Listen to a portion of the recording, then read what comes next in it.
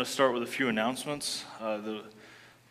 If you are kind of trying to figure out what Clear Creek's about, and you've been here a few weeks and you'd love to get to know more about us, or if you've been here for a while but you don't really feel connected, you don't really feel plugged in, after the 11 o'clock service next week, we will have a dinner with the staff. We'd love for anyone who would love to get to know more about Clear Creek or would love to get more information about Clear Creek to come and join us and just share a meal together after the 11 o'clock service on December 2nd. And you can go online and sign up for that on our website.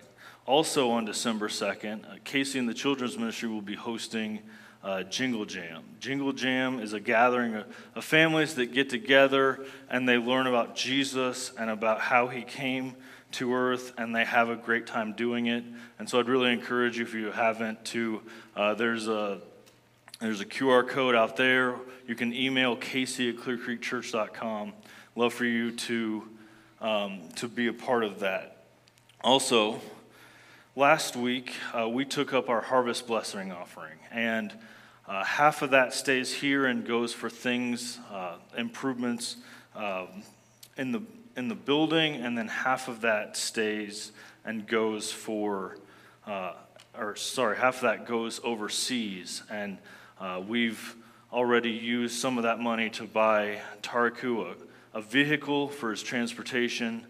We use some of that money for the food pack that will send meals to Haiti and other countries around the world, and then also that will go to help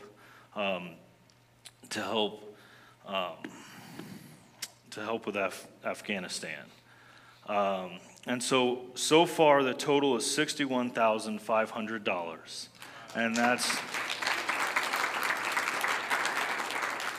that is a real blessing, and we thank you for all those who have participated. If you were out of town and were not able, you can still go give in the offering or online and just designate that for the Harvest Blessing offering. We'd love for that to be included in the money that goes to further God's kingdom. I'm sure there are other things I'm forgetting, but if you would you go to God in prayer with me? God, I confess that I don't feel confident right now. I feel frazzled. And so I pray that what comes from the stage would not be from me, but from you. God, I pray that this is the central message that is just so beautiful in your design, and I pray that it wouldn't get lost. God, we pray that you would be glorified and that all people would be pointed toward you. It's in Jesus' name I pray, amen. So far we are going, David is leading us through the book of Core 52. And so every week David will preach a sermon that has to do with a chapter we're covering. And then later that week we will go through and in our life groups, and we will discuss that chapter, and we will, in the hope that we will all grow in our biblical understanding, and in growing with our biblical understanding, that we will then be more obedient and be more of the people that God has called us to be in service to him. And so we're going through that right now, and this sermon is based off of chapter 12 about the Messiah in Core 52. And so I would encourage you later this week to check it out. I thought Mark Moore did a really good job of pointing out how Psalm 110 points to the Messiah. But if you would, let's start in Matthew chapter 22. And in Matthew chapter 22, verses 41 through 46, it says, "While the Pharisees were gathered together, Jesus asked them, 'What do you think about the Messiah? Whose son is he?' 'The son of David,' they replied.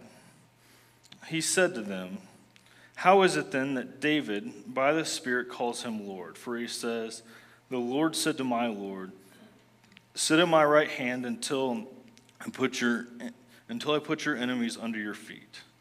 If David calls him Lord, how can he be his son? No one could say a word in reply, and from that day, no one dared ask him any more questions.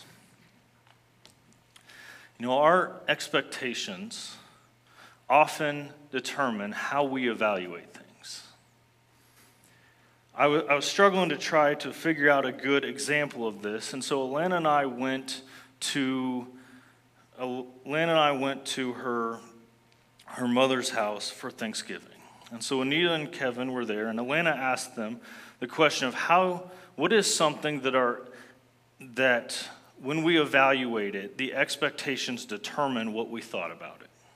And they both Anita and Kevin, having taken separate trips to Disney World, said Disney World. Disney World is maybe the most well-marketed place on earth.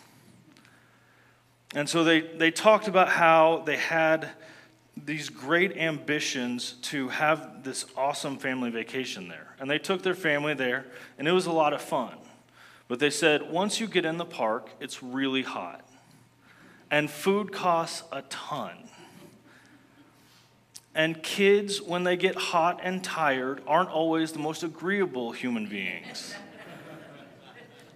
And they said what the expectations were of this wonderful family trip very well could have come out, but then reality sets in, and circumstances take over. And oftentimes, if we have grandiose expectations going in, it can affect how we view what actually happens. So here, Jesus is having a multiple chapter conversation with the Pharisees. It starts in chapter 21 and it carries on into chapter 22. And often they would come to Jesus and they would ask him a question, most likely in the interest of trapping him, most likely in the interest of trying to trip him up so that people wouldn't follow him anymore, because Jesus had these huge crowds following after him. And this narrative took place the Tuesday before Jesus' death, so there's not a whole lot of time left. But this time Jesus asked them a question. And the question they asked them is simply, what do you think about the Messiah? Whose son is he? Now, God had promised David that there would be a great king who would come from his lineage and that he would restore Israel. And so they said, he's the son of David. And then Jesus quotes Psalm 110. And I have to be honest, I don't understand all of the implications. I thought Mark Moore did a really good job breaking down some of the historical and sociological implications of this passage. But Jesus asked them, okay, how can David refer to his son as Lord? Because in that time, there is no way that any father would be considered less than their son. And so if David is prophesying about the Messiah and he refers to him as Lord, it could be a human who is exalted. It could also be a name for God. But there is no way that anyone in that day would have considered a son greater than their father. And so when Jesus asked them this question, they already know they're beaten. But in doing so, Jesus gets them to admit that there is something greater to the Messiah than who they want the Messiah to be. Israel has been under captivity for between 600 and 700 years.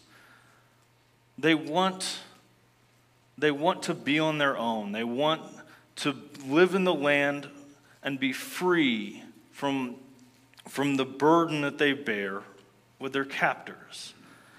And they looked forward to that day when somebody would come and release those chains. And then God sent Jesus as the Messiah.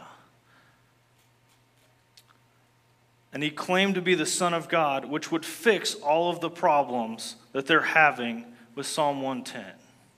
And they rejected him.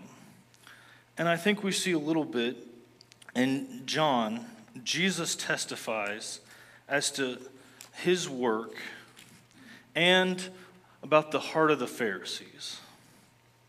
In John chapter 5, verses 36 through 40, it says, I have a testimony weightier than that of John. For the works that the Father has given me to finish, the very works that I am doing, testify that the Father has sent me. And the Father who has sent me, he himself has testified concerning me. You have never heard his voice, nor seen his form, nor does his word dwell in you. For you do not believe the one he sent. You study the Scriptures diligently, but you think that in them you have eternal life. These are the very Scriptures that testify about me. Yet you refuse to come to me to have life. Now, I would really encourage you, there is so much here. I would really encourage you to go back and to read the whole of John chapter 5, specifically 36 through 40. After this sermon, during this sermon, whenever you can. But here Jesus is talking to them. And in that day, the testimony of a person was considered invalid. So you had to have other people give testimony as to who you were. And so John the Baptist came and gave testimony to Jesus, but they didn't really like that very much. So then Jesus says, I can do nothing without the Father. I go where the Father is leading. I do the works that have been laid out for me. And these are the very works that testify as to who I am and that the Father has sent me. The Messiah being the anointed one, the Holy One of God. And Jesus said, you're ignoring the very things that show that I am exactly who I claim to be. And you study the Scriptures, and you believe that in them you have eternal life. But your hearts are far from God, and you cannot see what God is doing. And I have spent a lot of time talking about how in sermons and lessons with the youth, about how the Pharisees just didn't get it. And how they missed what Jesus is doing. And it's true, they really missed what Jesus was doing. And it's really easy to pile on the Pharisees, but I spent time looking at this today, more than today, this week. And I can't help but feel like this is just human difficulty. We want what is best for us, and we want what makes us great. Jesus would go on to talk about in Matthew how the Pharisees would pile these burdens on people, but they weren't willing to lift a hand to help them. And they cared so deeply about studying the Scripture to know God. Yet they were not living for God, and their hearts were far from God. And because their hearts were far from God, and because they could not see what God was doing, they missed the very one He sent. They missed the Savior of the world. Because they had too much pride to be able to see what God is doing. Now, I would love to believe that we are not capable of that, yet I feel like within my own life I see evidence to the contrary, that I want God to be who I want God to be. I don't want God to be who He is. I want God to be who I want Him to be. And sometimes I miss what God is doing, and I miss the very people that He has called me to, because I want God to be about me when I need to be about God. And the Pharisees missed the very Savior of the world, because their hearts were not in the right place and they wanted God to be about their advancement. And I would love it if we were never guilty of that, but sometimes it feels like we're really, really guilty of that. Jesus said that the works that I do testify that God has sent me. The people that Jesus went to were crippled, blind, broken down. People had been pushed out of society and told, you're not worthy. And that's who God went to. Because when we go to those people, we are always near the heart of God. And the very things that he did show that he has power over death. 3 times before this, in John chapter 5, Jesus claims to have power in resurrection and also to have power in judgment. But Jesus wept next to the sister of the man he raised from the dead.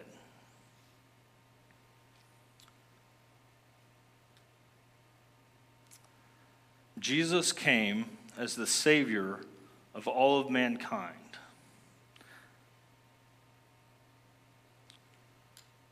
But we need to make sure that we align ourselves with the heart of God so that we don't miss why he came. Jesus, we will be forever grateful that Jesus came and died for us. But Jesus came for so much more than that. He came to release the chains of the broken. He came to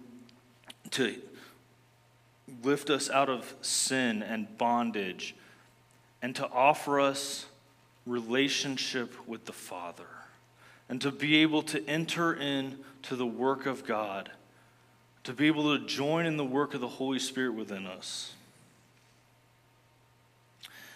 Psalm 110 is the most quoted prophecy about the Messiah in the New Testament.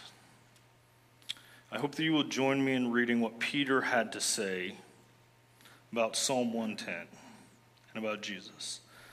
Fellow Israelites, I can tell you confidently that your patriarch David died and was buried, and his tomb is here to this day. But he was a prophet and knew that God had promised him on oath that he would place one of his descendants on his throne. Seeing what was to come, he spoke of the resurrection of the Messiah, that he would not be abandoned to the realm of the dead, nor did his body see decay. God has raised this Jesus to life, and we are all witnesses to it. Exalted to the right hand of God, he has received from the Father the promised Holy Spirit, and he has poured out what you now see and hear. For David did not ascend to heaven, and yet he said, the Lord said to my Lord, sit at my right hand until I make your enemies a footstool for your feet. Therefore, let all Israel be assured of this, that he has made Jesus, whom you crucified, both Lord and Messiah. When the people heard this, they were cut to the heart and said to Peter and to the other apostles, brothers, what shall we do? Peter replied, repent and be baptized, every one of you, in the name of Jesus for the forgiveness of your sins, and you will receive the gift of the Holy Spirit. This promise is for you, for your children, and for all who are far off, and for all whom our God will call.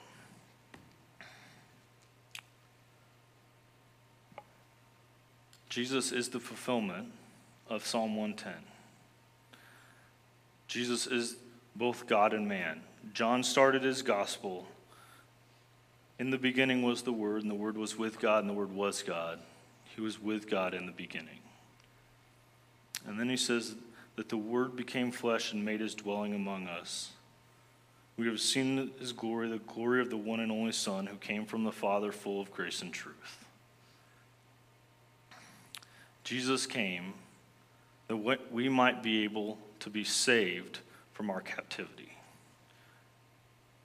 Jesus came so that all people might be able to be restored from God, might be able to restore to God.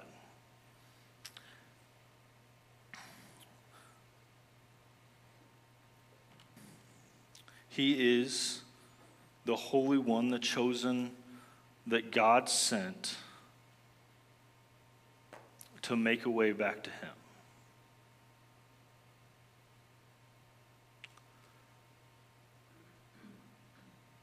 He is the one, he's the only way back to God.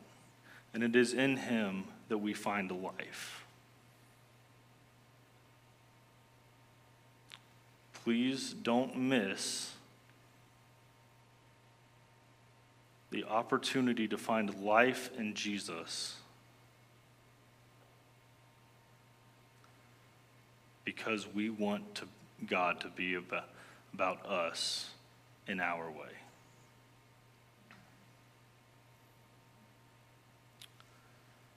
Jesus came so that we might know him, and he is the only way to God.